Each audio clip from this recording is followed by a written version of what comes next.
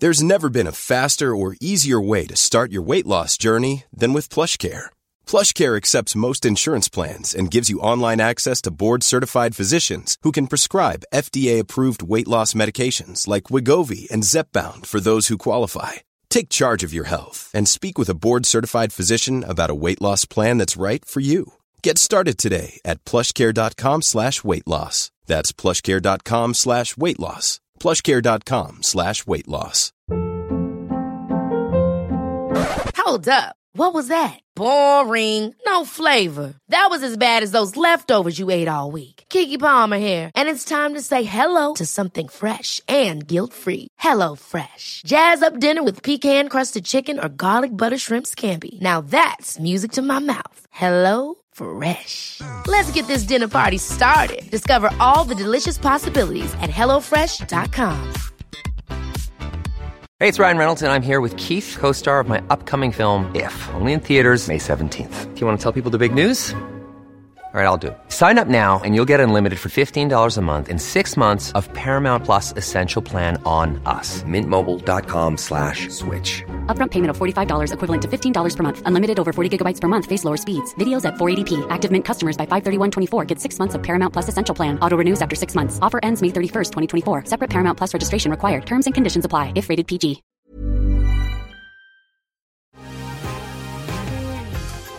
Been thinking about McDonald's all day. Can't get it off my mind. I can already taste it. Ooh, got my mind on my mouth and my mouth ready for some Mickey D's deal. There's a deal for every moment at McDonald's. Right now, get 2 of your favorites for just $3.50. Mix and match a classic McChicken, a hot and spicy McChicken, or a juicy McDouble. Price and participation may vary. Cannot be combined with combo meal. Single item at regular price.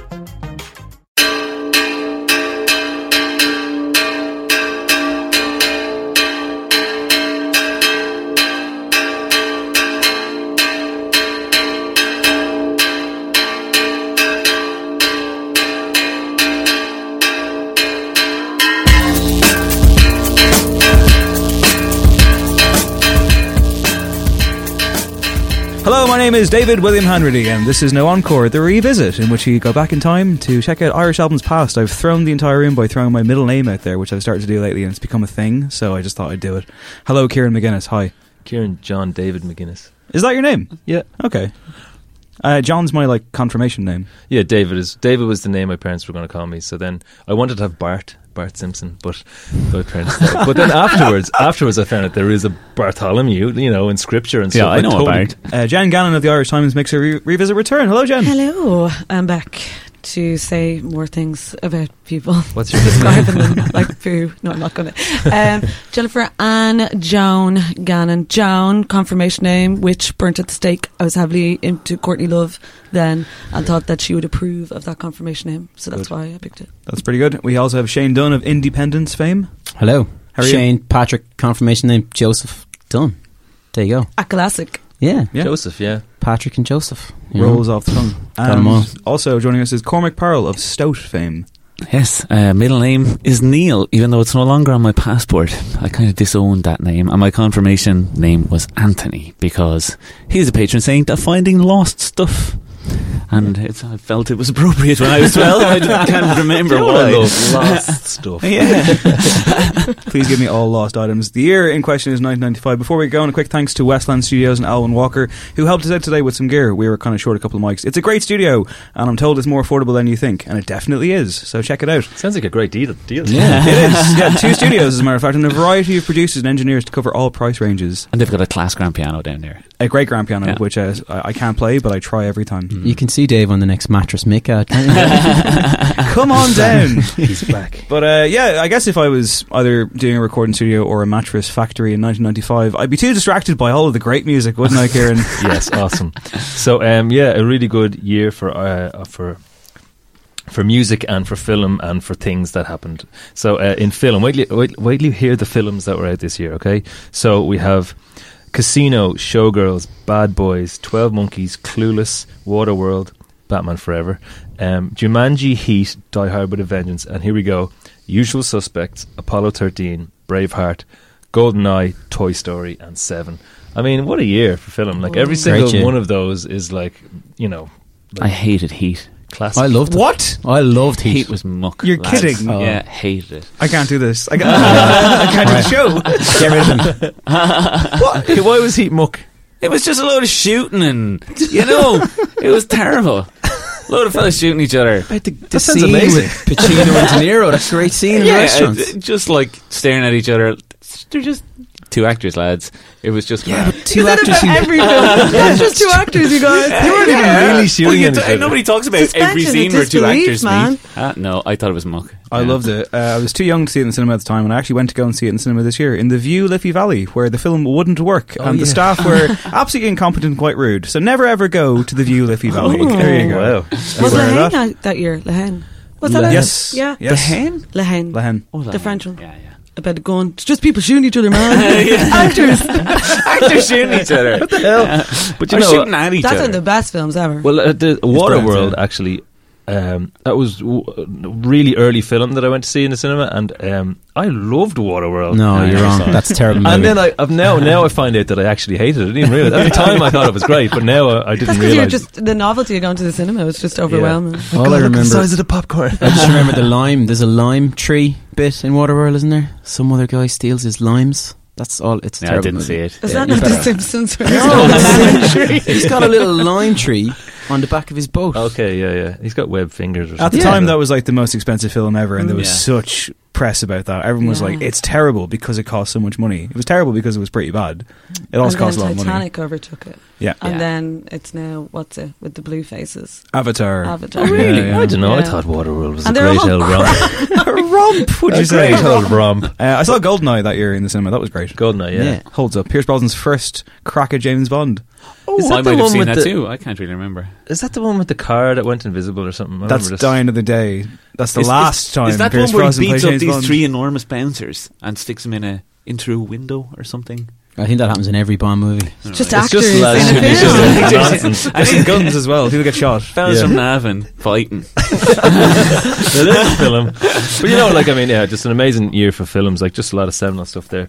In albums, it was obviously Britpop and the kind of new wave of like hugely commercial alt, American kind of music, which was just massive at the time. So in Britpop, you had A Different Class, What's the Story, Morning Glory, I Should Coco, and then you had kind of funny stuff on the side of that, like the Bends and stuff. And then in the American kind of alternative, you had Melancholy and the Infinite Sadness. You had Jagged Little Pill, Alanis Morissette. You had Wowie Zowie, all that kind of stuff. And then you had History, Michael Jackson's best of kind of new album or Monument whatever. to himself. Yeah. I got a bootleg version of it, and it only had the original album, but I thought that was his best of. I thought that's what when I got it, so I was like, like Stranger in Moscow is most his biggest hit. Do you know what I mean? And then That classic. Yeah, but then like only later, so it just destroyed my knowledge of Michael Jackson. So I'd be like, oh yeah, the knowledge. Anyway, totally weird. But yes, so What a life you've led. what a life, indeed. But so Like it's where still messed Stranger me in up. Moscow is bigger than Billie Jean. Exactly, yeah. Billy John, how does this work? But anyway, aside from that, in big events, a lot of really kind of bad shit went down. So the Oklahoma City bombing, O.J. Simpson was declared innocent. The Ebola virus had its first kind of huge kind of outbreak. Itzhak Rabin, I think is his name, was assassinated. The Tokyo gassing, it's awful stuff. Windows 95 was released, terrible things.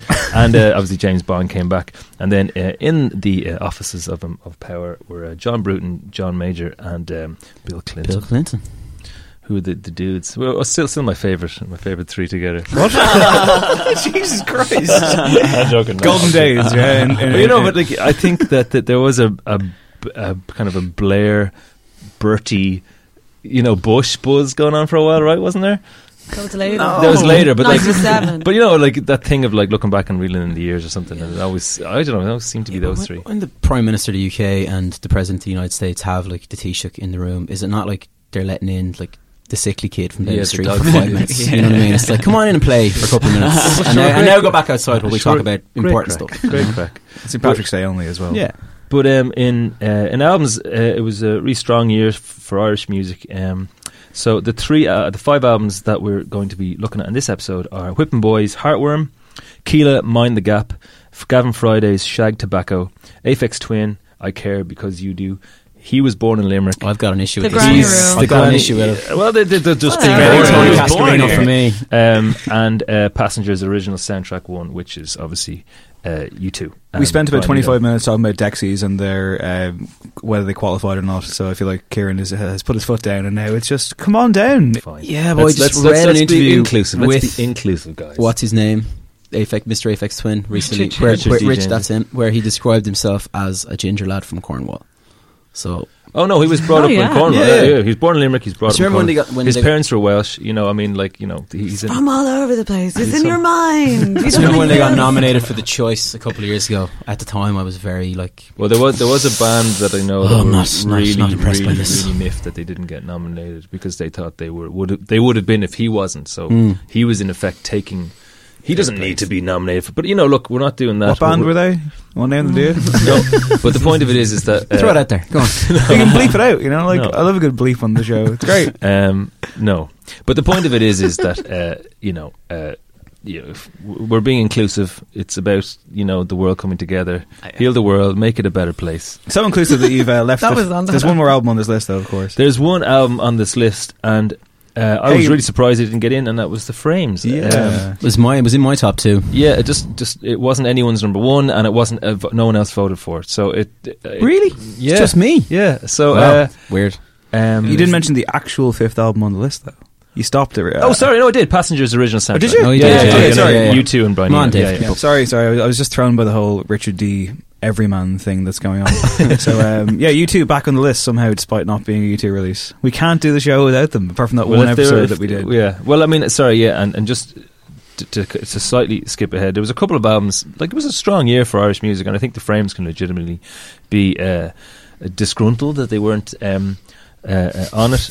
I'm sure the Frames will give a flying fuck to no, they won't give a fuck. But the point of it is the album itself has just as much right to be here. But we have talked about the Frames a lot, and we haven't talked about Keela. And I think in the kind of spirit of mixing it up, I think it makes sense to bring in Keela because they were both on. They're both second choice. Someone's second choice. Yeah, it was a judgment call. So, Glenn, if you're listening, deal with it. Yeah, that's right. Probably off busking somewhere, I would imagine. Glenn. Strong list, though, I would say. A very strong list, I think. And shall we get it going? Let's do it. Right. Oh, I was going to say the Corrs didn't get on the list, and you were disappointed, Cormac. I was surprised. Now, I didn't like the Corrs at the time. I was too cool for it. But, well, I thought I was too cool for it. Obviously, I wasn't actually cool. But since then, I've started to like pop music since I grew up. And I thought, maybe I like the Corrs now. But no. Scrap. Some people from Dundalk singing stuff. But no, it's like there's a couple of cracking songs on it, but most of it is like it's like you half Eurovision, half country and Irish, with the Sofas playing as the band. You know, it's just I thought it was surprisingly poor. So there you go. That's fair.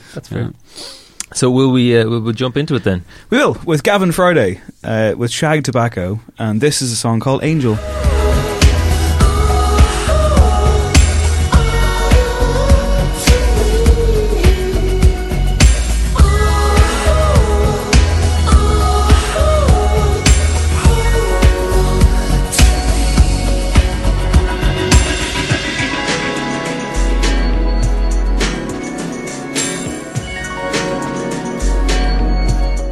Now, if you're not a massive Gavin Friday fan, you might know that song because it appeared in Baz Luhrmann's Romeo and Juliet. Oh, was that it? Yeah. Amazing soundtrack. This is the third solo album by Gavin Friday, obviously formerly of the Virgin Prunes, Shag Tobacco.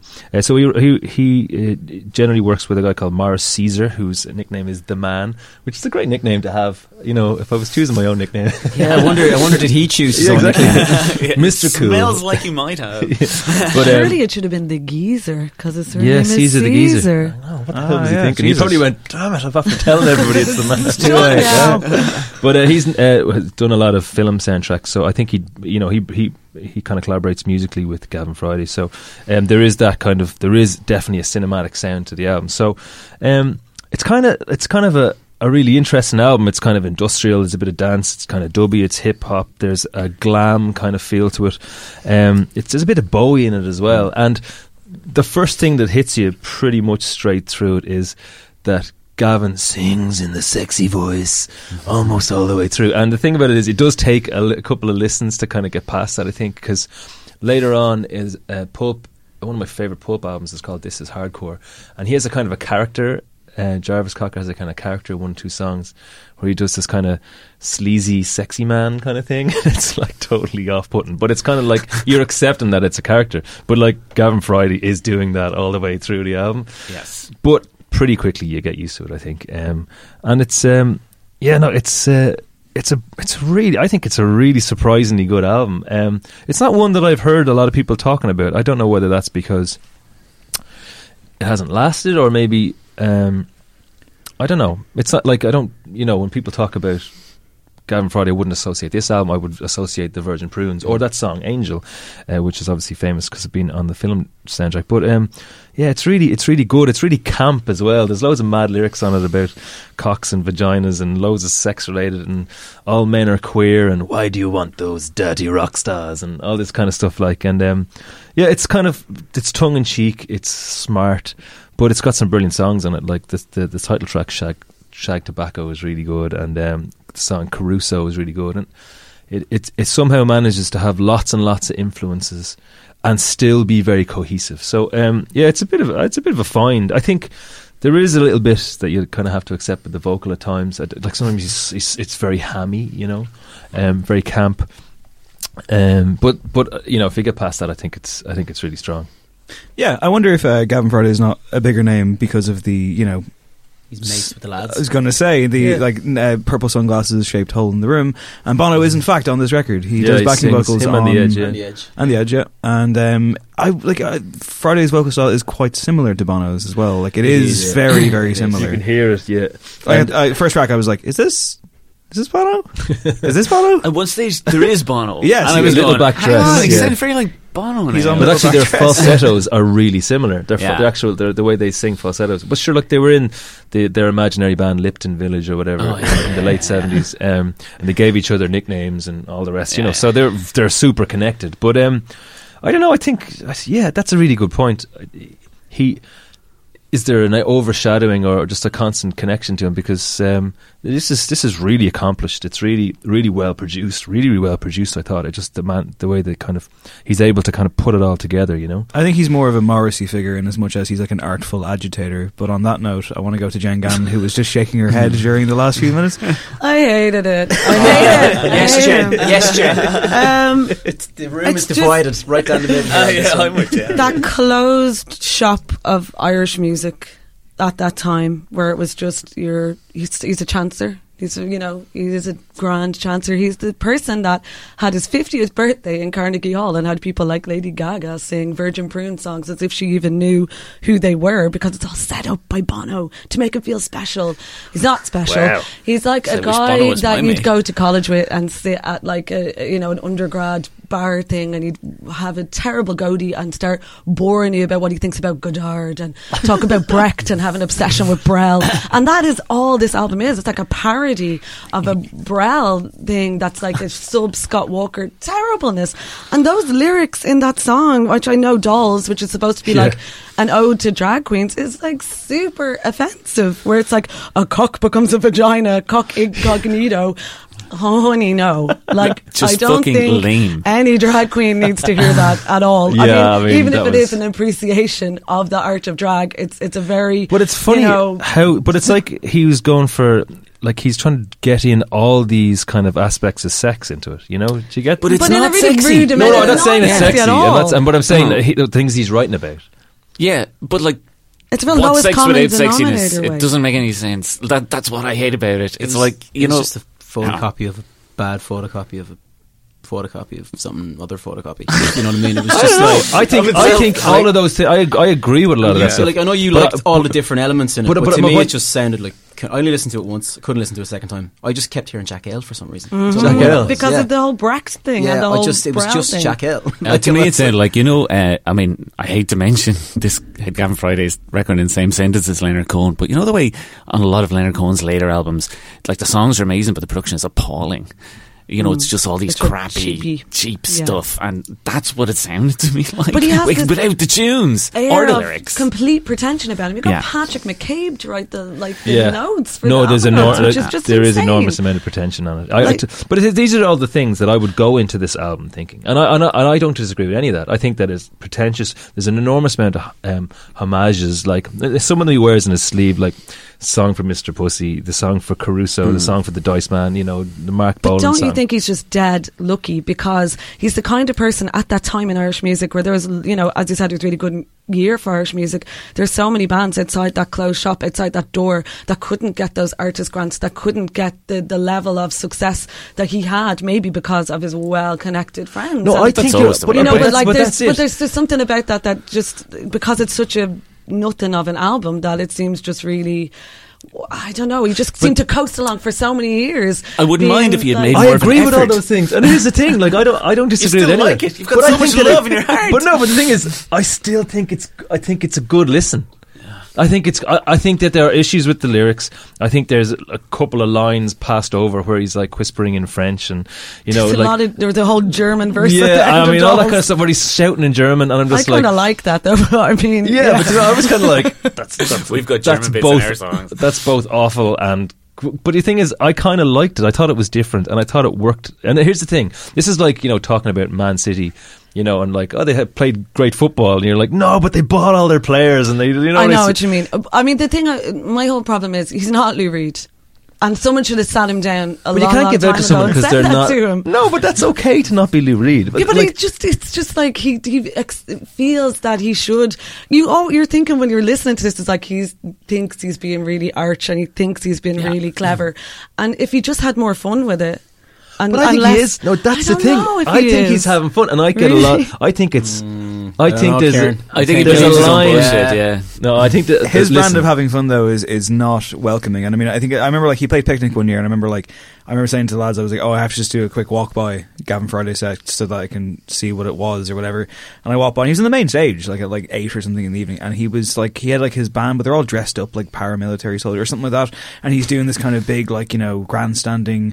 Again, Morrissey style kind of just like didactic speech thing, and I was like, "Yep, there's Gavin. Grand. Let's go to another tent. That's fine. Like I know what that is because I understand what he's doing. It's not for me." I will say though, on a pure surface level, I enjoyed this from the point of view of that I'm big into industrial and big into pop, and that's here. I think Angel is a lovely, lovely song. I really do like it. Angel is a lovely song. Yeah, it's a great song. But I did find it like as a complete and utter just like. I'm doing something in the background while this is on. Yeah, it's fun. I can't connect with Gavin Friday. I never could as an artist, but I do like that marriage of pop because I'm a giant Nine Inch Nails fan. Of course, I'm going to like some of this because it speaks to me on that level. That has those kind of interlocking parts. Some of the, but it's nowhere near as good. Really good. Like I couldn't put the two of them in the same. In the same sense. Trent Reznor and Gavin Friday. No, that studio. Yeah. I just wish it was more fun. Yeah. Like I wish it was more like. I just mean musically even like more surge. Like I know what he's trying to go for, where it's kind of winky and a bit cabaret, like as in Weimar Republic cabaret. But it just doesn't work. It doesn't work. It doesn't have the production values wise. It doesn't really have it, and it doesn't go. Maybe it doesn't go there far enough because I don't know what it is. It just feels a bit sad. I feel guilty for not liking it now. You're bumming me out. I listen to it, but I think. Like, but the thing is, I think you can see. I don't have any experience with Gavin Friday, so I think maybe that a lot of people here have because I don't. Well, I don't. No, I still don't like it. Well, Dave just didn't really like the album. I know that's okay, but I feel like Dave, you have experience with Gavin Friday and his world, and I think you do as well. I would know of him. But I just find because just that thing of like the Boys Club and the Friends of Bono. Like I was coming to this kind of going. Pardon? I interviewed him once. and his dogs were barking a lot in the background, and he apologised for that. So I thought, okay, sounds like a great guy. It was about, it was about willing to say sorry. Friendly. It was about Prince. It was actually really awkward because it was like Prince had died. No, he hadn't. Sorry, no, Prince is alive. He was about to die. You wanted Prince to die. This one is not. Gavin Friday killed Prince. No, Prince was playing, I think, what was happening, because like Hot Press were doing this thing where it was like, let's do a thing on Prince, put him on the cover, but not actually interview Prince. Here's what, but it'll look like we have, so we'll write around it. And I was like, oh, that's fascinating. So, you know, the inner workings of the magazine. So I had to bring up Gavin Friday to ask him, so you got any good stories about Prince? And like, so not only am I ringing up Bono's mate to ask him about Bono by proxy, I'm asking him about Prince on top of that. And he tells me this story about Bono and Prince hanging out, and I was like, this is the saddest phone call, because it's not about you, is it? Anyway, sorry. But you didn't ring him to be. Yeah, now I feel sorry for him. No, that's but don't. Look, let's fucking be honest about this, right? It's a good album. Maybe a lot of it is Mars Caesar the Geezer. Maybe it's because it is that marriage of industrial and pop, and there's some really, really interesting, quirky sounds going out through it. And I was liking all that stuff, you know. And to be honest with you, I just kind of accepted the campy, bullshitty kind of, you know, character that he was going, because I felt like I had to, because I had to get past it. Because I thought at the start I just found it difficult to listen to the way he was singing, and that's what. But maybe I just accepted that in a way that maybe. Do you know what I mean? Maybe you didn't. Anyway, so we have 4 other albums to go. Let's change it up with Whipping Boy. The song is called Twinkle. The album's called Heartworm.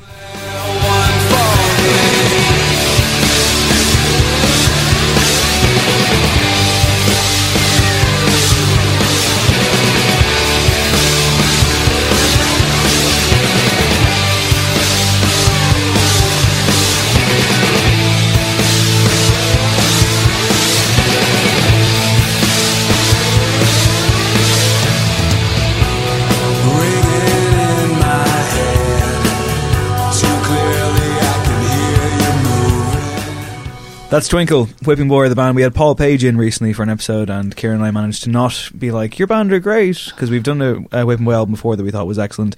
Shane Dunn, where do you stand on this band, on this album?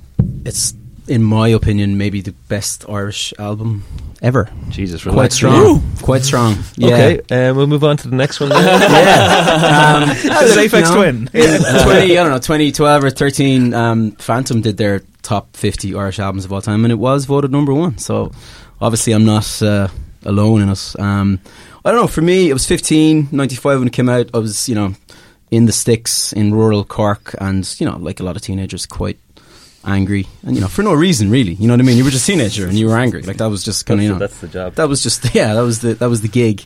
And like this, I don't know, for whatever reason, like, and we touched on it earlier, like I was listening to not a lot of Irish stuff. I was listening to more American, you know what I mean. It was kind of Pixies into Nirvana and Soundgarden, and, you know, like Metallica, and, you know, I had long hair and undershave like a lot of 15-year-olds did back then, and whatever. And this, I don't know where this came out of, I don't know how I ended up with it, but there was just this like really clever songwriting, really clever lyrics, but a lot of like kind of anger in it, which for me, just as an angry 15-year-old, kind of connected. And then there was some real dry wit in it. Like there's that great line of like, you know, they built portholes for Bono so he could gaze out across the bay, maybe, you know, which I just think is like really, really clever. And yeah, and like, look, whatever happened with Whipping Boy, it didn't work. You know, they Submarine the previous year, got signed to Columbia. It did, as Google told me today, actually Wikipedia told me today, it did 80,000 copies worldwide, which today would be like, you know, if you did 80,000 physicals and you're streaming on, you'd be in pretty okay shape. But, you know, back then, not enough, and they were promptly dropped and, you know, disappeared for 4 or 5 years, 6 years, came back, disappeared again, and came back I think in 10 or 11 and did a few gigs, and, you know, it was maybe not great. You know, I can Cormac, you saw him the first time they came back. I saw him, we had them at Independence in 2011, and, you know, it was just not what it was. And like, I never got to see them in 95, you know, I was probably too young, and living in the wilds of rural Cork. You're making it sound like you lived like in a house yeah, made born of on the main twigs. street. It's not like, yeah, it's like the Waltons, you know, night pa. But yeah, I loved it, and it's an album that, like, you know, now 22 years later, that I still go back to, you know, fairly regularly. Like, I think I have it on tape, CD, you know, and like obviously now on Spotify and iTunes and all the rest of it. So yeah, for me it's amazing. I love it. I'm wondering where this was for me in '95, because this would have been right up my street for sure. It has all the trappings of those kind of bands. You mentioned like Pixies there, for example. Like I was huge into Pixies when I was younger, and I think if you know, the 11-year-old me, or even like when I kind of got into music properly, like for the first time in my kind of teens, and I was big into my new metal guys, as we all know.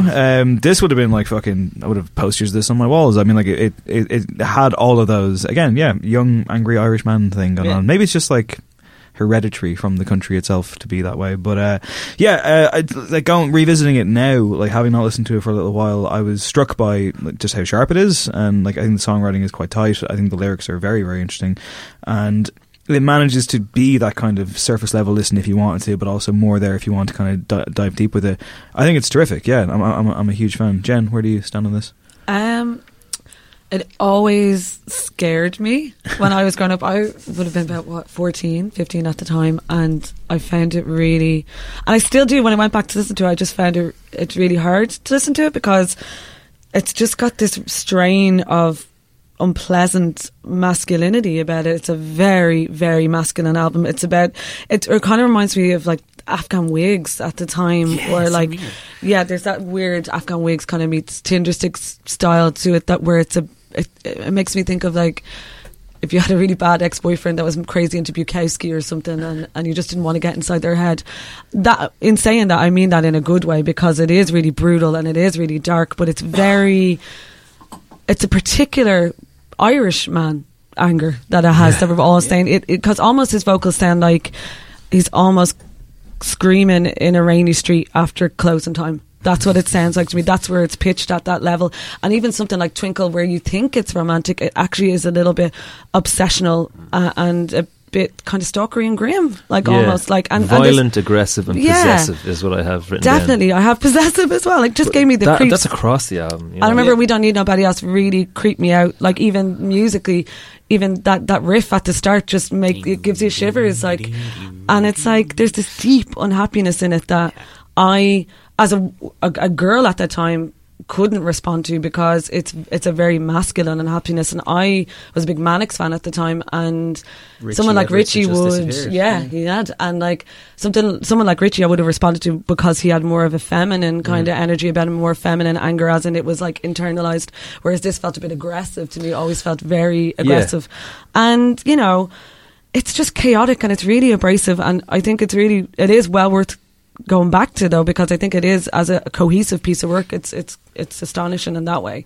But like, not that it's like it came out at the wrong time, because it's 1995. There's all this triumphalism of Oasis, and then there was like the widescreen kind of sentiment and emotion of the Bends, and has none of that. It's very dark and narrow and bleak. It's also the most it's the anti-Britpop. It's the absolute opposite of it. Antithesis of that. And I think if it had come out 2 or 3 years even earlier, it probably would have found its audience. It came out 3 weeks after What's the Story More Than Glory. Yeah, you're done. And it was delayed a year. So that was like, I read a Irish Times article from a couple of years ago with Paul Page and I think Fergal McCree. He was not there. So Fergal was not there, and the rest of the original band did this interview. And then they had some quotes from Fergal in it, but they were very much, you know, the comment was that like if this had come out on time, it could have been, you know, so much bigger. But it was delayed 12 months, and there was landed at the wrong time. Yeah, and they were on Jools Holland, and it went really well and all the rest. And then the album didn't come out for 6 months, or something. Like all those little tiny missed opportunities mean that this album is one of those great what ifs. You know? But why you're all assuming that albums get what they deserve, which they don't. Anyway. No, of course. You know, I mean, I love it as well. But at the time, I always felt that what ruined it was the video for We Don't Need Nobody Else. Like they had this video used to play on No Disco when it was out first, of Fergal on stage at Fela, and he's just throwing stuff around, and it was in black and white and it was really cool. And then the official video came out, and it was just mock. Fergal was going around in a little trolley or something, and there was like fire and stuff around him, and it just kind of made a mockery of the whole thing. But I was always sorry I never went to see him, because like I was in a band in Dublin myself at the time, but we didn't. You know, at the time, we just went to crap gigs. So we were playing crap gigs and didn't go see bands like Whippin' Boy. But I saw them shortly after I moved back to Ireland. I was living in England in '95. But yeah, I think they must have been unpredictable live. Like, because this was probably 97 I saw them, and they were just all over the place, and Fergal was painted blue and he was covered in cellophane, and it was just kind of bananas. But I mean, I've seen interviews with them since where they've talked about how, like, Fergal has said the album didn't come out the way they wanted and stuff like that, but I can't imagine it being any better. There's a lot of like discrepancies there though between Fergal and the rest of the band. So you can read that Irish Times article, and they're all saying Fergal says, "Oh, Sony interfered," or Columbia, whoever it was, interfered in this one, and then the band are going, "No, they didn't." So like there's a lot, like there's obviously that. But little bit it's of a very easy to, I think, remember something from 20 years ago differently. And especially something, I mean, without denigrating anything, I mean, Whipping Boy, the thing that the four of them have is that album, because unfortunately for them, they didn't go on, and they became this, like, what could have happened. So every little detail has probably been poured over for each of them, like, like I read something and they were saying, why aren't Whipping Boy, Ireland's biggest export or whatever, why didn't Whipping Boy do Lollapalooza and make billions, and I imagine there's an enormous amount of looking back at individual little things that could have happened that would have been the click, and it's difficult. But like I discovered this album around 2001, 2002.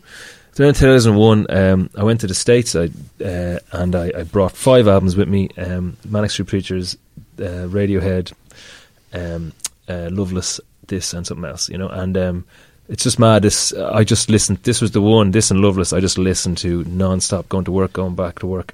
On in the kitchen when we were waiting for our pizzas. At parties, showing it to Americans. All that kind of stuff. And that party sounds real grim. No, they didn't want to hear. That followed by the Manics. No, I didn't play that to people. I hid that one in the drawer.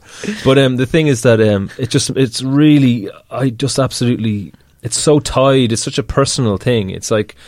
It always felt like my album, because it was like very few people knew who Whipping Boy was, and I was just like, there's a lot of choir and religious stuff in my family, and in my background it would have been a lot of Planksty, and there would have been a lot of that kind of stuff going on in the house, and Foster and Allen, and classical music. There's tons of classical music. I borrowed my mother's car the other day, and like she's got a CD player in the car, and there's like 5 classic albums from 1990 that she just still listens to. One's called the 10 Best Songs of All Time, and I was like, what's this? What? Beethoven? But they're all Sweet Caroline. Yeah, but this is like, it's such a dark album. So this was rebellion for you then, I'm guessing. Yeah, like, and I feel like I came. Like I really, it's so funny. All my being was always steered towards, alternative music. Yeah. And when I was 16, I wanted to learn the guitar, and the teacher was like, well, if you haven't learned the guitar by 16, there's no point, So I didn't. Jesus Christ. He told me, and I didn't. And I didn't. This was your guitar teacher? This is he's my geography. Well, he was my 6th class teacher or whatever, and that was what he said, and so I didn't. The killer of dreams. But then I didn't learn the guitar until I was 18, and then I learned the guitar when I was 18, picked it up reasonably quickly, got into a band, and then I've been in a band ever since, but this was, so I was always looking for this, and then this came along and it like knocked me out when I got it. Yeah.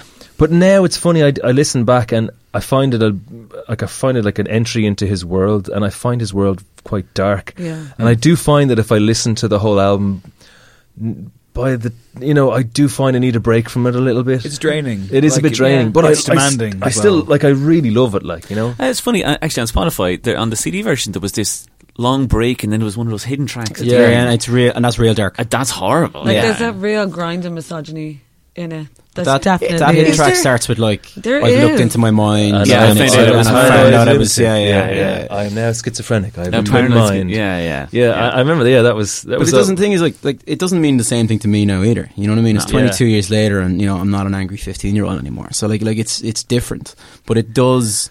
Like, to me, I think it's amazing that you can listen to 10, 11 songs, whatever's on that album, and it can actually. Like, it can drain you, like you said. You know what I mean? Like, it's got the power in those 10, that 50 minutes to kind of, tire you out. Like it's like there's something really and amazing. Like some of the song construction is so good as well. Yeah. It's like the honeymoon is over. It has that little tag at the end. But you were still with me, or you're still here. Yeah. And then it has that tag at the end about, so now you remember now what it takes to make a woman cry. And it's stupid boy. It's just tagged on at the very end, and it's like a whole different direction. It's such a good, such a good ending. But it's and it's look, it is a really, really strong album. It is something, as you said, I can't imagine it being different. Like, we played with Whipping Boy in 2005. It was really early in our band, but it was like, this was me playing with this band was like such a big deal. It was like around that time we got to play with Idlewild, who I was like obsessed with. That 100 Broken Windows album, which I actually bought at the end of the American trip and then listened to it for the next year. But I was obsessed with them. We got to play with them. Like loads of things like that happened. Yeah. But for me it was just playing with Whipping Boy, and like they were just blokes, and they were like nice guys, and Fergal had a few drinks a couple of times, and it was, If Fergal ever listens to this, by the way, I want my Muppet Show DVD back that you borrowed off my brother-in-law. Okay. There's a story, but so like terrifying story. But it was just really exciting to play with them, and I found the songs are really good. And I've already told a story a couple of times. He walked on stage one day and screamed at the audience at the start for about 5 minutes, and I couldn't hear what he was saying. He was shouting at everyone, and he burnt at the Irish Times, and it went up in flames, and in front of people, and he was like, it was really fire hazards out the door, and stuff like that. And another night, the next night, he came out dressed as a suicide bomber, and he was running around the stage with like a detonator in his hand and like things on his back, and I was just like, this lad is like, it was really different times, but simpler time. Wow, it was just... Me and Cormac were talking about that before we started recording earlier. Like for me, knowing all that stuff and having done a show with Whipping Boy, like I have to separate Heartworm from the, and there's nothing terrible or nothing really bad or, no really, bad stories about them or anything, but like I just... Well, it sounds like the album has to stand, for me, has to be like that album and listen to that album. And like seeing them in, 2011, like 15 years after... And it was a different thing. And I just, I kind of have to compartmentalise the two things in my head, that this is the album that I love, and then that was some other band that I saw, so like that's... Yeah, I think it's no coincidence that actually Loveless would get a mention during this, because I kind of feel like they're two sides of the same coin to a degree, and I think had this come out around the same time, they would have been interesting albums to kind of put one against each other. But Loveless, I think, has a certain amount of optimism that I don't get from this. I would agree with Jen that it is very sharp, it's very abrasive, and it's quite alienating, I suppose, for a certain kind of listener. I mean, like, I think it's no coincidence that Shane and I both had a very similar angsty teenage experience when it came to whatever year you came to that. So yeah, fascinating record. Let's have another one. This is Aphex Twin, Cornwall Sensation, Richard D. James.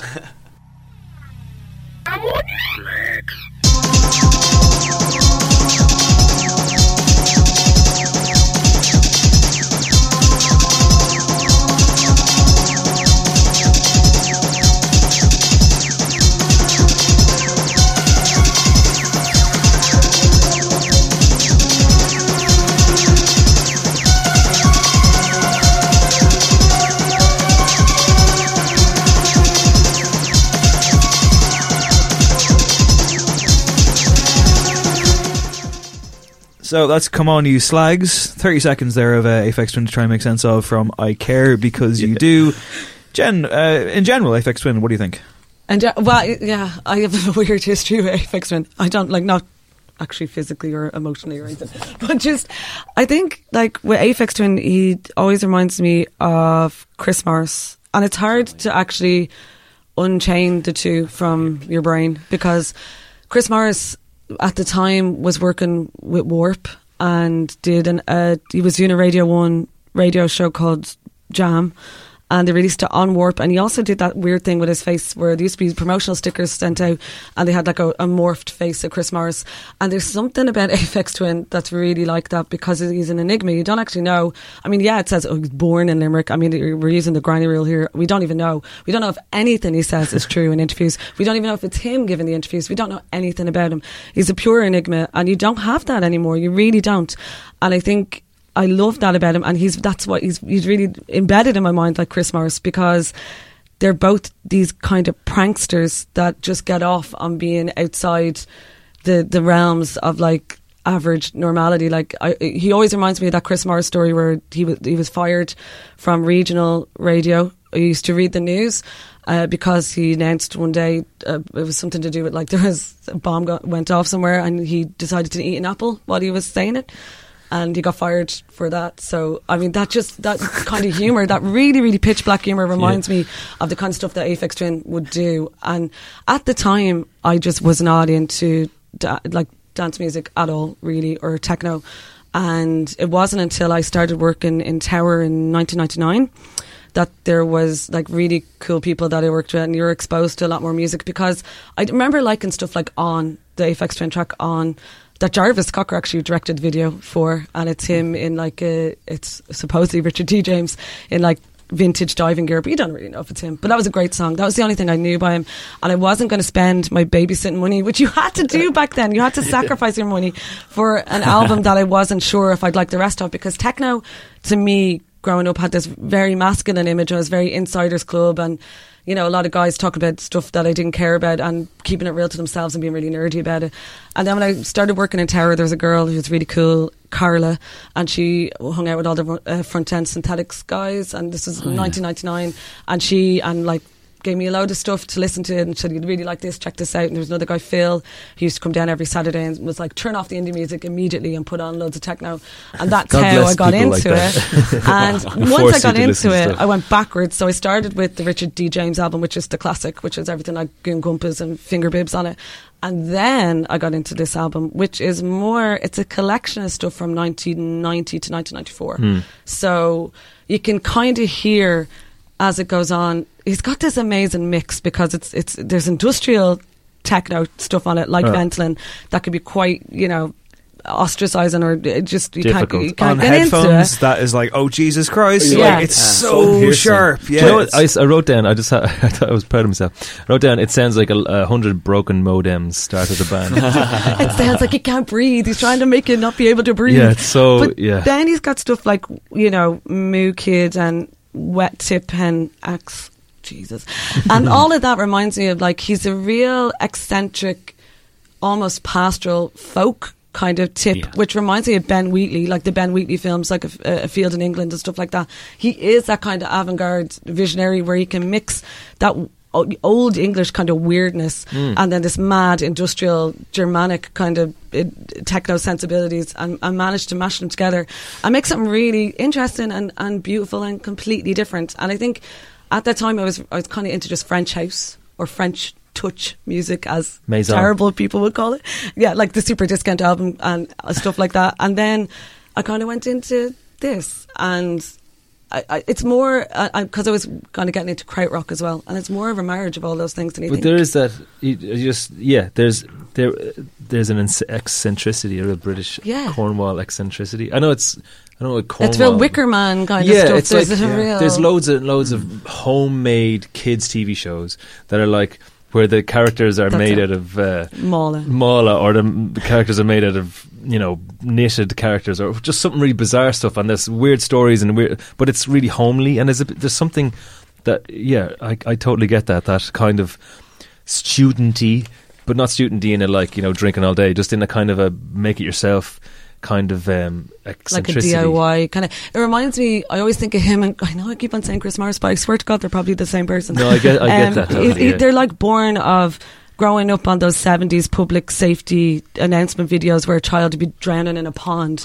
That kind of thing is that him, and then like really bad VHS porn. Like they're those things married together, which is just fascinating. I think it's just, I love that kind of aesthetic. I just think, and something like Come On You Slags, like, is either him taking the piss completely out of the whole ethos of like techno dudes being guys that just sit around wanking in, you know, their childhood bedrooms, or it's him just grappling or using what he had, like a DIY aesthetic around his place, like that he could use to incorporate into his music. And I think either way it's pretty brilliant. When you don't know a lot about someone, you definitely when someone is an enigma, you can ascribe kind of great intentions to everything. When sometimes, like, he has an album called Fun with Rich and Mick, because it's like from and it has like the front cover is like an MB game. But I was laughing at that because it just sounds like something that they just did and were like, let's just call it this, and someone's like, oh, he's saying what he's saying here is it's that it's fun. Do you know what I mean? Like, it's you can get that because as well there's no lyrics, so you're just taking from you're putting what things you want, onto it. you're projecting onto it. Yeah, but that's what he kind of wants you to do as well, I think. But this is funny as well because this is his third as Aphex Twin, but he had already at this point released 4 compilation-y things as AFX, and he'd already released an album as polygon window. Yeah. And then there's selected ambient works. Yeah, there was selected ambient works. The only other one I know. Yeah, but so he does a lot of the stuff is kind of like compilation-y kind of stuff, I suppose. And so that makes sense for this because there's so many different sounds throughout. You know, there's different sounds of drums, different sounds of things.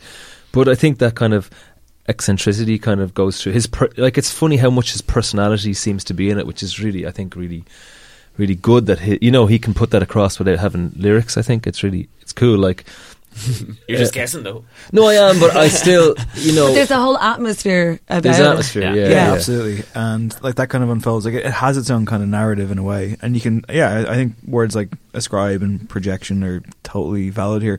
But how does someone like this become a festival headliner? You know, like that's what I find fascinating about Aphex Twin, where it's like when Fatboy Slim is in the world. How?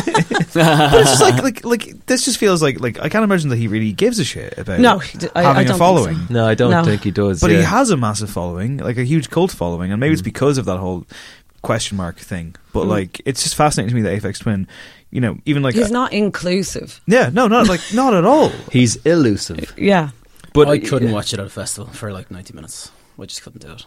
Yeah, I would struggle too. I mean, the stuff of his that I like is I think at his best he sounds like the soundtrack from Amelie. Like, it's really sort of minor key, autumnal kind of beautiful music with this, you know, stuck on top of it, just like randomly stuck there, and that's kind of what irritates me. But I try and, you know, if I can get past the annoying noises, then the music's really pleasant. But the annoying noises to me are just annoying. I think he got more, because there is a dichotomy. There is like half of this album that is, because it's a collection from 1994, there are bits where you can see like maybe that he's trying stuff out, and then there's the other bits which I said they're more kind of straightforward and they don't have that mad like techno stuff tacked on top of it, like, I think. So there is that kind of struggle between him all the time, and it's all the way through all his stuff. Yeah. So you know, for every, like, I don't know, for everyone that's you know, absolutely insane, like Elephant or something, there's always going to be something like Flim, or, you know, there's something that you know, Avril 14th, like something that people really can get into. But that song, like, Alberto Balsam, whatever, is absolutely gorgeous. Beautiful. I absolutely love it. But then on the same album is Start As You Mean To Go On, which just sounds like the Prodigy on acid, which could have happened, but, like, you know, on even more drugs. And, like, it's just like, oh Jesus, you know, it's difficult and challenging. It's challenging, but it is challenging. And like, I think you said it's he's not inclusive. I kind of respected this album more than I enjoyed it. Yeah. And you know what? I think that I've been to, like, I think I was in an internet cafe in like 2008 or something with really, really loud Aphex Twin playing. And I remember just it being as horrible. I was just, like, you know, trying to send an email to my mom or something. Like, oh, in hell, no. It's like, send money.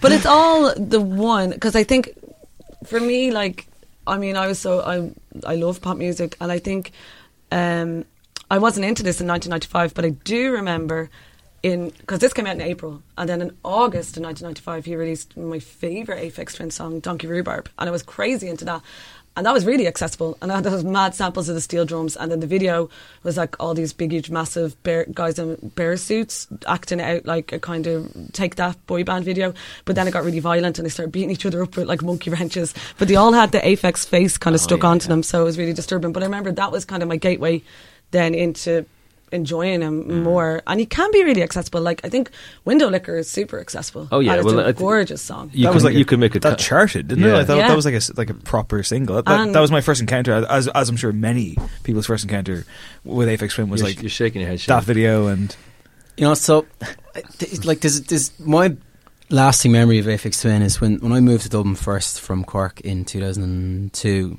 From the shed that you live in. Made out of twigs. And like, you very, very quickly realised, because, you know, I thought it was cool, but I very quickly realised when I moved to Dublin that it was not.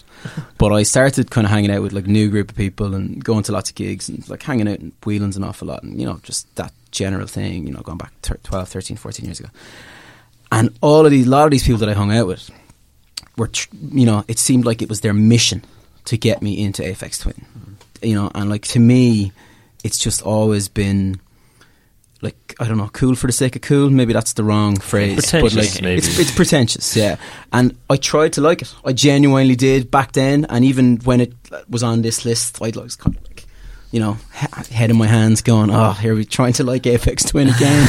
And I just, and I get, like, you know, like they do he headlines festival. Would you book him for Independence? I couldn't afford it. No, okay, let's assume you could afford it. No, like, look, no, because, you know, it's wrong for that kind of bill anyway. But like, I think there's a thing in Ireland as well, and I'm going completely off topic here now, but with regard to kind of festivals, that like everybody wants to do a cool festival, and like there's a limited number of cool people in Ireland. You know what I mean? You're starting to sell people who want to pay. Yeah. All in this room, and you're starting to sell. Oh, listen, one thing I am not is cool. But like like so you're selling to a very small pool, you know what I mean? And like, you know, Aphex Twin, you know, pool of cool. Can you come in and headline Forbidden Fruit and do well? Yeah, of course, because it's, you know, Dublin, it's your big market. It's the, you know, you can sell the tickets. But like, you know, would it work on a deer farm in Cork? Like, absolutely not. It'd be, you know, waste of money. I just don't think he should do gigs, and I don't think he should do performances, and I don't think he enjoys it. I don't think he really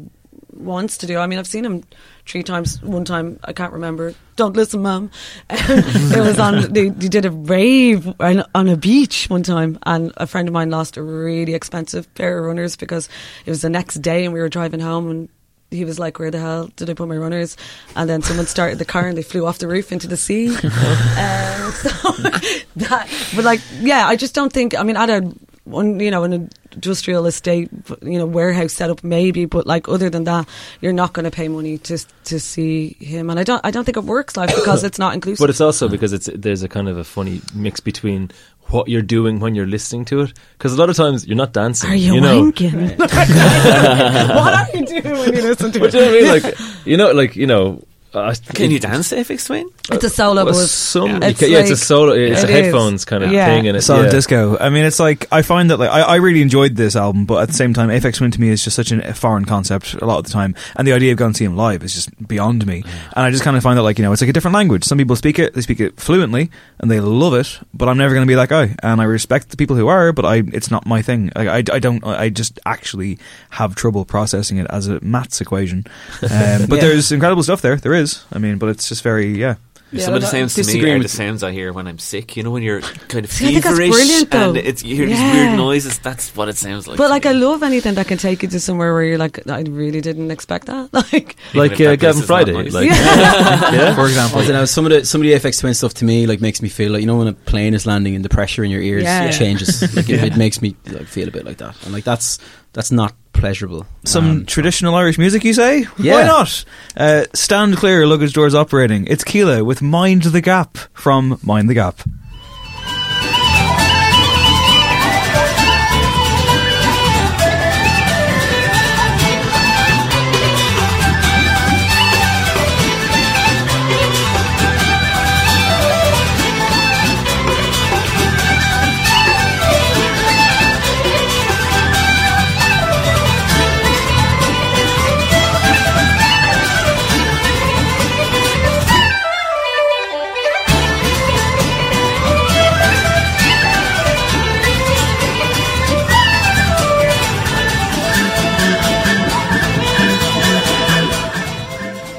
So that's Keela.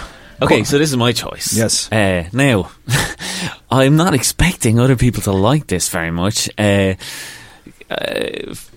Probably you can't tell from my voice, but I'm by far the oldest person here, and I probably look a little bit like those crusty guys from Keela.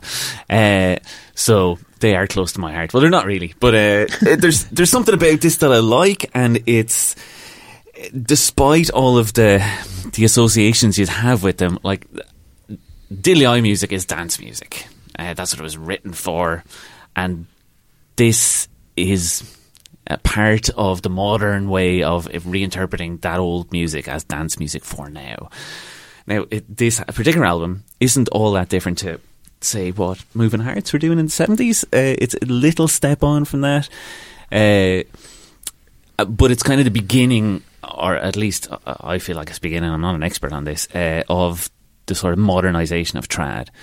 Afro-Celt sound system are around at the same time, and it's when Irish trad started to become part of what we now know as world music. So there's, you know, beats from other cultures starting to appear, and it's becoming more euphoric. Oh, I'm kind of ignoring half the album by saying that, right? Because about half the album is kind of slow stuff. And Tommy Tiernan, years ago when he started off and was still good, he had a thing about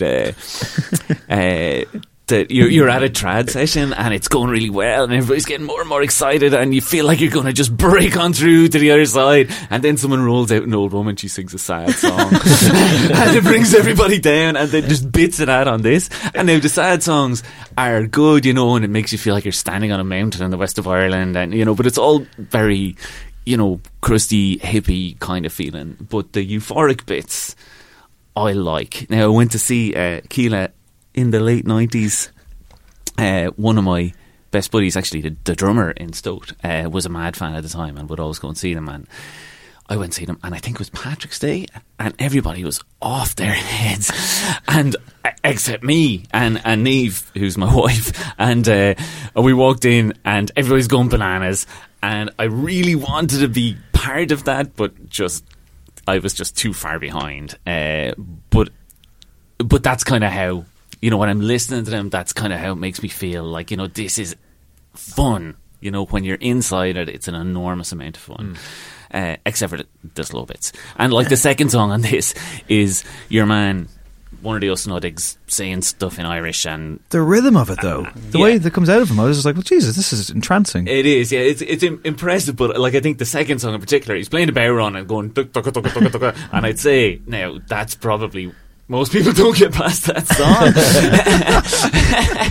but you know, if you just take all the good bits out of it, I think that stuff is amazing. And the following album is actually more world beaty. Toga Boogie, yeah. Now I'm not that familiar with their more recent stuff, but I presume they've kept on treading that path. So, but you know, I think this is good.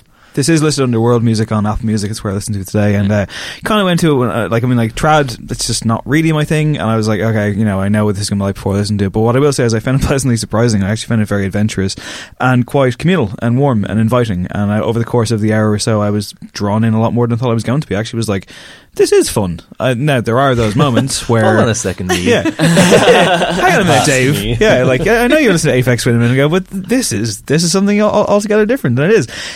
You know, those kind of more mournful Irish songs, though. Like I went to see Tandem Felix played recently, and they had a gentleman open for them, and I got there like during his last song, and it seemed to go on for like 15 minutes, and it was like this kind of like, you know, Irish prison song or something in that style.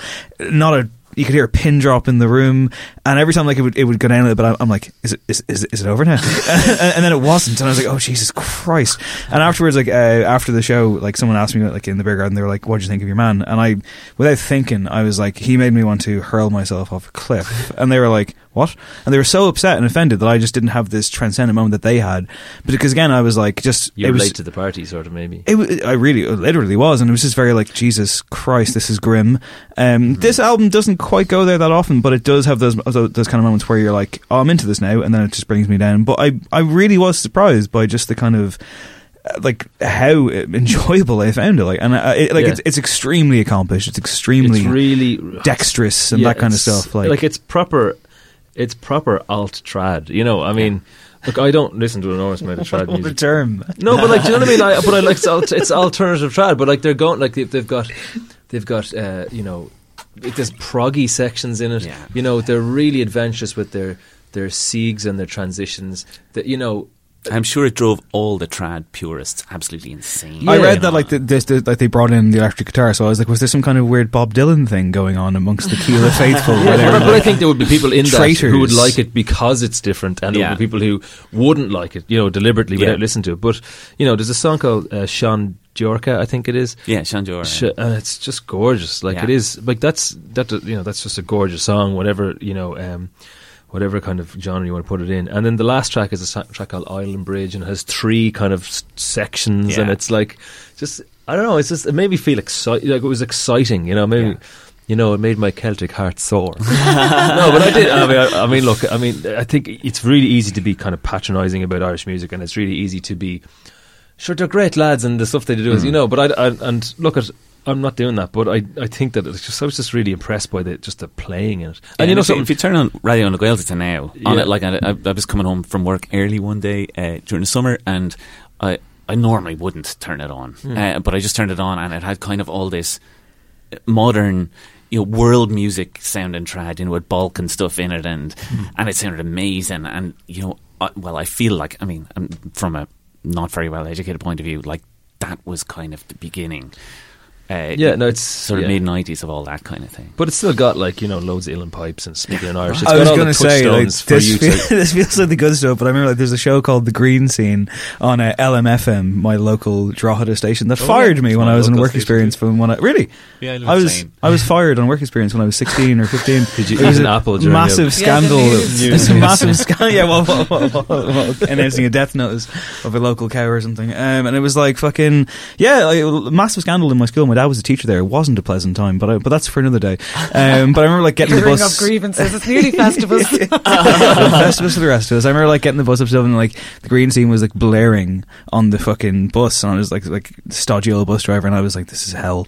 And my friend Adam being like, oh, they're going to break out the uilleann pipes any second. And I remember him basically demonstrating what playing uilleann pipes would look like without having one in his hands, and I laugh every time I think of it. And trad music always brings me back there. But yeah, I think this is the better side of it. Shane, what do you think? You know, like, I think Keela have got nearly 20 albums now. They've been around for like close to 30 years, and I'd never listened to any of it, like, up until, you know, the weekend when, you know, we listened to all of this stuff. Yeah. And like you guys, I really enjoyed it. Like, I listened to it a few times. You know, there's bits in it where, like, that I kind of tune out, where it comes way down and it's a bit not my thing. But what really came into it for me was there's just such huge talent there. You know what I mean? Like, the playing. It's just the playing in it is phenomenal. And like, I think, you know, now, like, you know, you asked me a while ago, would I book FX Twin for Independence? No, but I probably would book Keela. Like, they wouldn't, to me, the genre doesn't maybe fit the bill, but I think if you put them in a 2,000 capacity tent and 1,000 people in there, people will be like, this is brilliant. Yeah. So, like, yeah, I really, really enjoyed it. Didn't know an awful lot about it. Prior, I know that this was all the Usnudics. There's like 27 of them in the Colum, Ronan and Rossa. Yeah. So, like, Brothers of Angus, the TD. There you go. Anybody who... Good info. Trivia fans? Trump basher. That's a pub quiz question. But yeah, I really liked it, and like, I think like you kind of said, like, it just, you know, made you feel a little bit happier while you were listening to it. I found it quite positive, if that's a word to describe it. A bar, like we've all said, like there's bits in it where it goes back to that old trad that you're kind of, you know, oh, and then Mary died and the dog died, and then, you know what I mean, the potato famine, and there is luckily that it's all in Irish. Maybe it's actually really positive. But there is that feeling in parts of it, but there's just such bits of it that are really, like, will bring you way up, and the playing in it is amazing. Jen, you're perfectly teed up here to say that you despised it. It's just not for me. I'm like a traitor to my country. I'm going to hand in my passport, it's fine. I just have never ever gotten traditional Irish music in my life. I guess I grew up in a family where, like, if any of us were called to sing a song, which thankfully we never were, it would be like Elvis or the Everly Brothers or like the Beatles. We were just like, or the Beach Boys. We were just pop. We were a pop family. We never had. My mom is going to kill me if she ever listens to this. But like, we just never had that sensibility. We just never were. We were never into that thing at all. I know my older sister kind of got into it at some stage in the early 90s. I think there was a week where she didn't wash her hair and wore jumpers. It's just so different for me. I'm not saying that I thought it was grand, but I was just like, I can't relate to it. Like, I just couldn't get into it at all. And there was this whole thing that Billy Connolly used to say about, like, Shannon O singers, about, like, they sound like it's a man trying to get rid of an itch in the middle of his head, and that's I can never get that out of my mind, because I actually think I agree with that, but I think this is a pretty good entryway record, because it is, you know, there is enough kind of, you know, rock kind of stylings. If I don't like that, I don't like. I think you're either going to balls to the wall, do like the whole traditional thing, or else people like, in their lanes. Yeah, just don't mix the streams, man. Don't be mixing genres here. It's just, I don't know. I like really artificial stuff. I like keeping it fake. not keeping it real, and it just is too. Maybe it's too real for me. It's just too. So authentic. you're more of a Wolf Tones person. I'm more of a ding dong Denny O'Reilly. The crack we had the day we died for Ireland. That's more my thing. Fair enough. Good summation, but yeah, interesting record. And I'm not necessarily going to say I'm going to go back to it every day of the week or anything, but yeah, it surprised me. Well, will Bono and Brian Eno having a bit of a mess around in the studio make it onto Kieran's list? Let's find out. This is Passengers. This song is called Miss Sarajevo, and the album is called Original Soundtracks 1. Here's what it sounds like. Is there a time for high street shopping to find the right choice to wear? Here she comes. Ooh, it's still around. Here she comes to take her crown. Okay, so that song features Luciano Pavarotti, who goes straight into the Dave Hanratty didn't realise if he was dead or alive bracket, because I was like, is he gone? I think he's gone. You knew he's gone 10 years. 10 years ago, the man left us. But yeah, so he appears on Miss Sarajevo, which actually has kind of been rebranded as a U2 song. Well, so a couple of them have. Yeah. Blue Room ended up being released by U2. So if anyone doesn't know what this album is, it's a bit of a curio in as much as essentially it's U2 off the leash to a degree, where it's like they were just kind of in the studio and then they started doing really experimental stuff, but they didn't want to put the U2 name on it, and so it came up with this kind of weird meta in-joke thing where they wrote a bunch of songs that were allegedly for films, some of which don't exist, some of which do. They never actually went on these films. There's all kinds of things in the liner notes inventing films for them to go on to. So it's a very all the art project, this is. A lot of the directors of those films are on the record going, we don't want this. But they're made up by the band and they're like anagrams of their names, you know. It's just it's all a bit of crack, you know. But wasn't one of them the Pillow Book? That's a real film. That was the original thing, was to do stuff for the Pillow Book. So that was during at the end of during the Zeropa sessions. Apparently, they did it to free themselves up, and then they thought it would work. Was the Pillow Book the film where Ewan McGregor where he got his winky out again? The second time. Possibly. But I don't think... The third time. But he didn't actually... Ewan McGregor, what was the got thing? his winky out, he got his penis out. Okay. Nearly all of this film. Is that the same film? I think he was in a stage version of that, Peter was he? Greenaway loves naked men. Was that a film? I thought it was just a stage play. Peter, if you're listening, you know it's true. But yeah, so some of them were like for fake films that they made up and then ended up actually being in a film, like your favourite film, Heat. Yeah. And some of them were like already... You see lots of guns. Like, yeah. Two actors. And some of them were in films, you know, but it wasn't for that. I think it was just... Basically, that was the premise as how they could release it. Miss Sarajevo also was kept off the UK #1 Christmas spot by... Oh, yes, I heard this. Earth Song by Michael Jackson. I love Earth Song. I'm sorry. One of Michael Jackson's... It's on his best of. It's on his best of. Stranger in Moscow.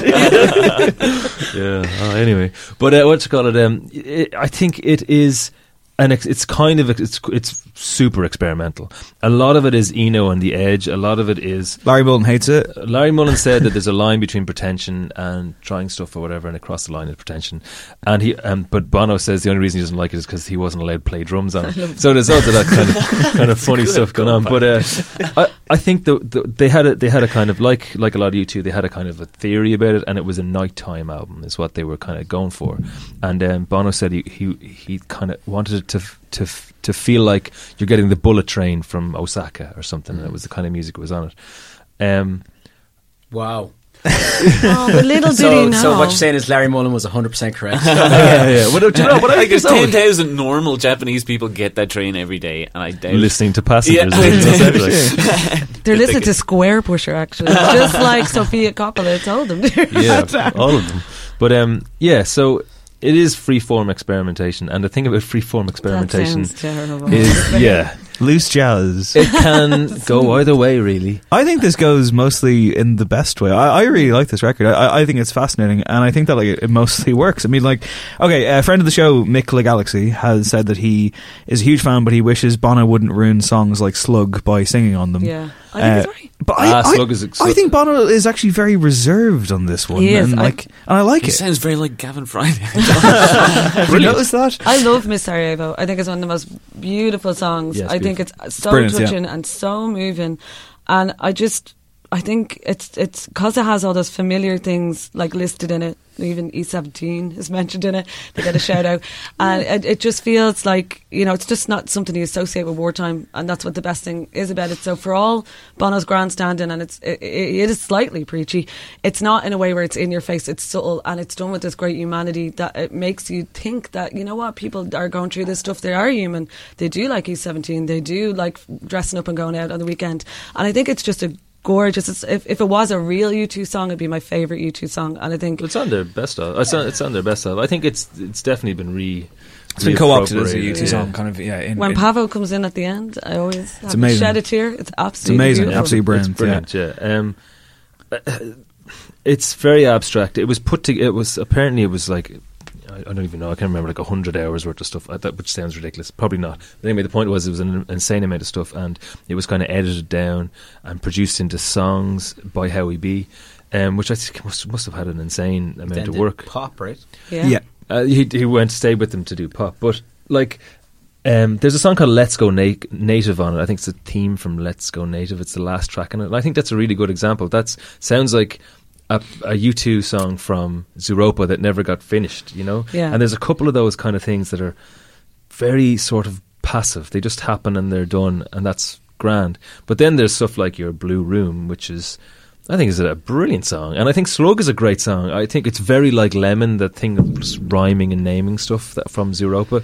So the best stuff on it are the songy things. Yeah, Bono sounds weary almost, like he's not really trying, and I think it really suits him. The opening kind of United Colours is very like kind of, it's almost like Vangelis Blade Runner. Like it has just all the twinkling little kind of things coming together, and you imagine the great sci-fi films that you would love and all that kind of stuff. So I mean, it's a weird album because, I mean, like, it's a collection of snatches of sketches. I mean, like, it's all these kind of weird little details. It doesn't really stitch together. You got like Elvis Ate America, which is pretty terrible. I love Elvis Ate America. It's so bad. I like it because it's terrible. There's something brilliant about that. If the Gavin Ferrari album has taught us anything.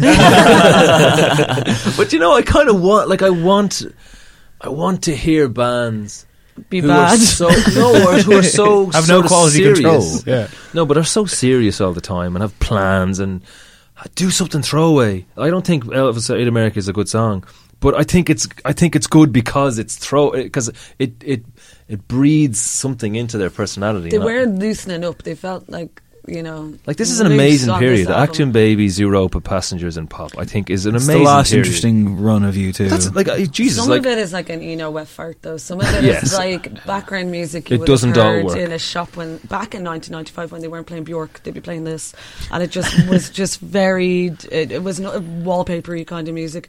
I mean, the couple of tracks that you mentioned, the songy ones, are the ones that kind of stand out just because they are songy ones. They have like structures. I like Eno, and I like. I mean, a lot of this production is there's bits of it that are kind of like Apollo.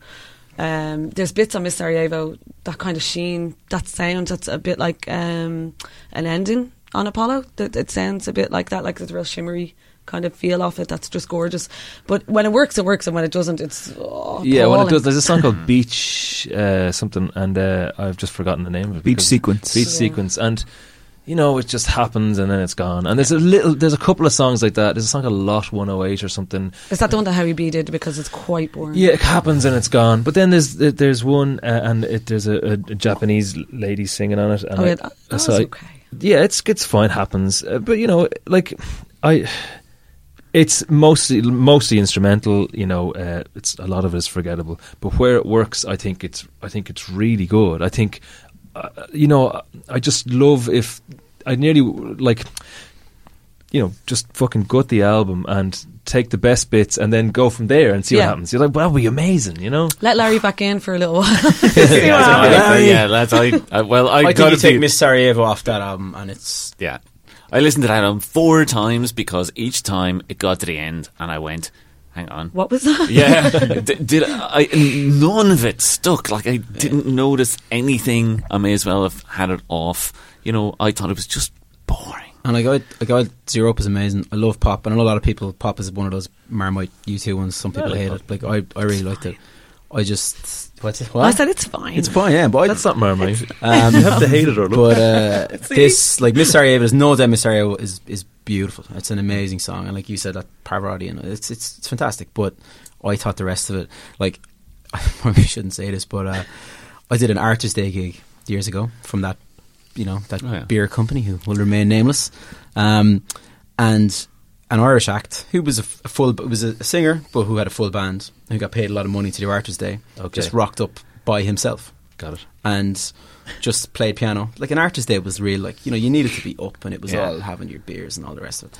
And he just did 25 minutes on the piano, kind of whatever. And someone beside me went, this is absolute piano wankery.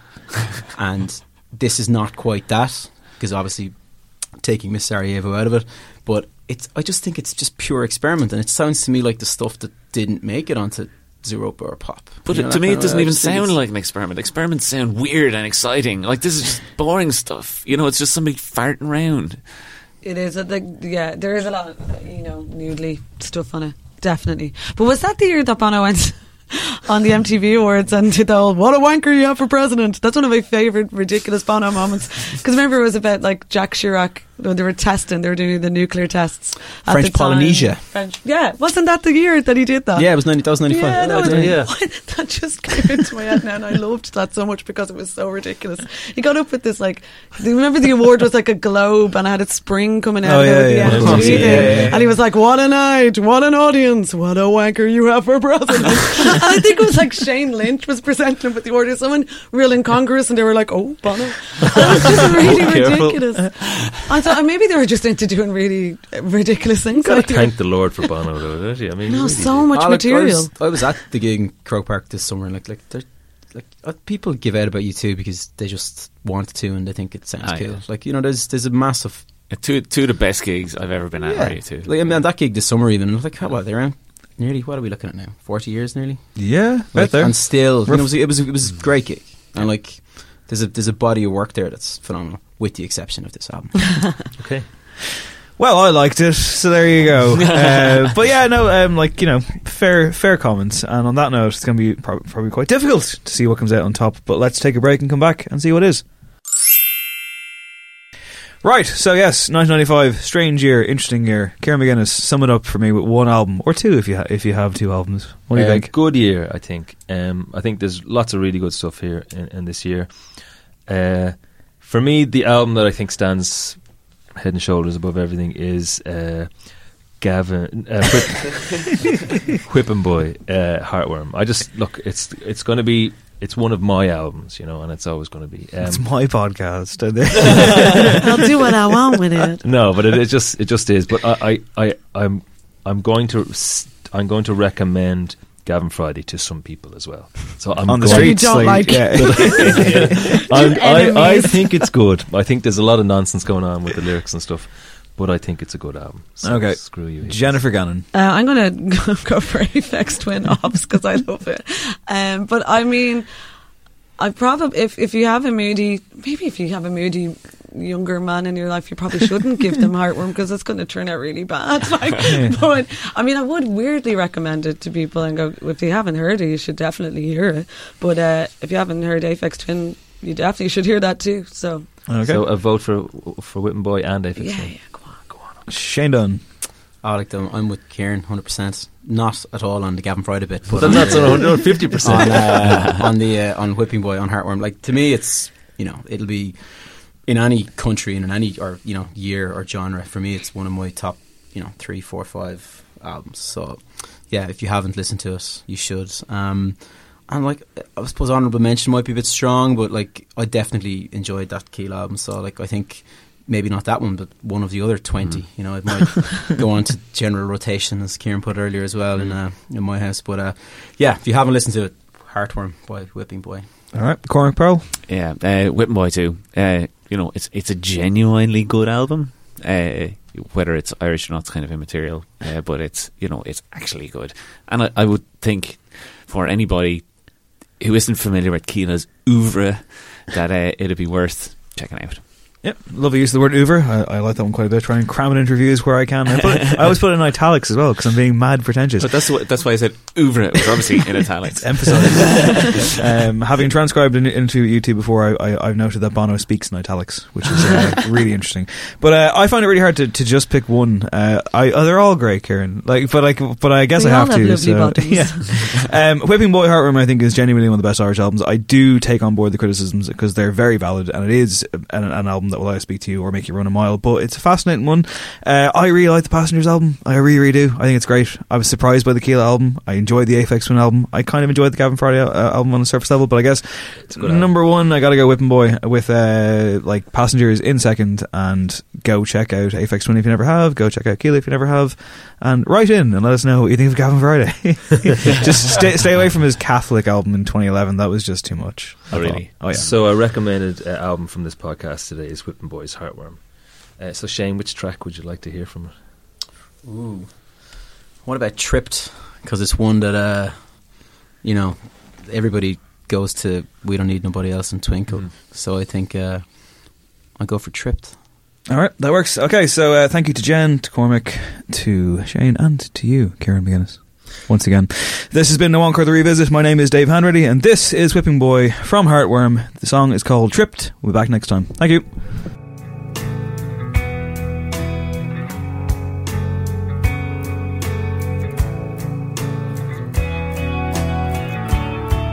It's easy to believe in you, reasons to cast doubt on me. Easy to believe in you,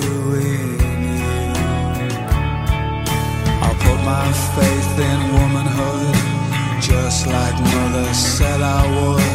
Easy to believe in you, in you, in you. Was I the only one to know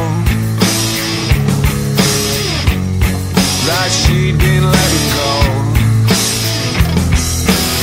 Except your mind and your body lives. She had nothing left to give.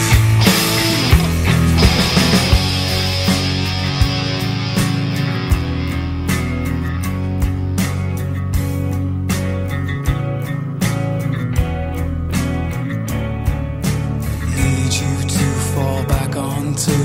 Need me more than I need you.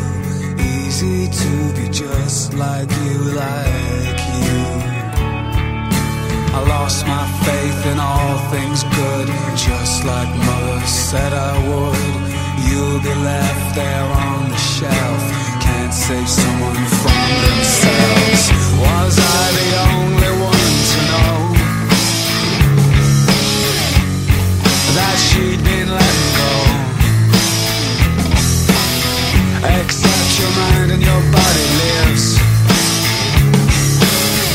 She had nothing left to give. She tripped. She tripped. She tripped. She tripped. She had nothing left to give. She had nothing left to give. Except you, you know you were the only one who said to me, why did you stop?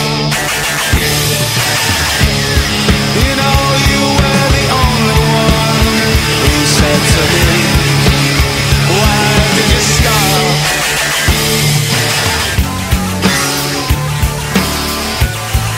Alone again.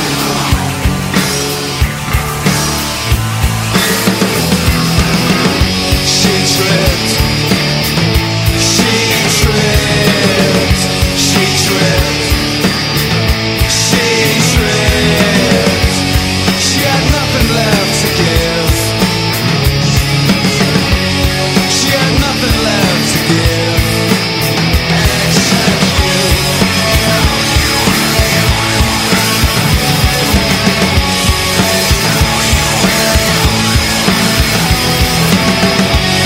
You know you were the only one. You know you were the only one.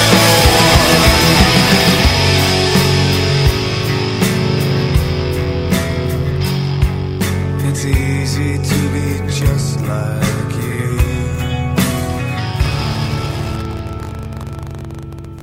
This podcast is part of the Head Stuff Podcast Network. The only thing better than grinding all night for your side hustle is your roommate picking you up with Mickey D's breakfast. The perfect pickup deal. There's a deal for every morning at McDonald's. Right now, taste breakfast perfection when you get a warm and savory sausage McMuffin with egg for just $2.50. Price and participation may vary. Cannot be combined with combo meal.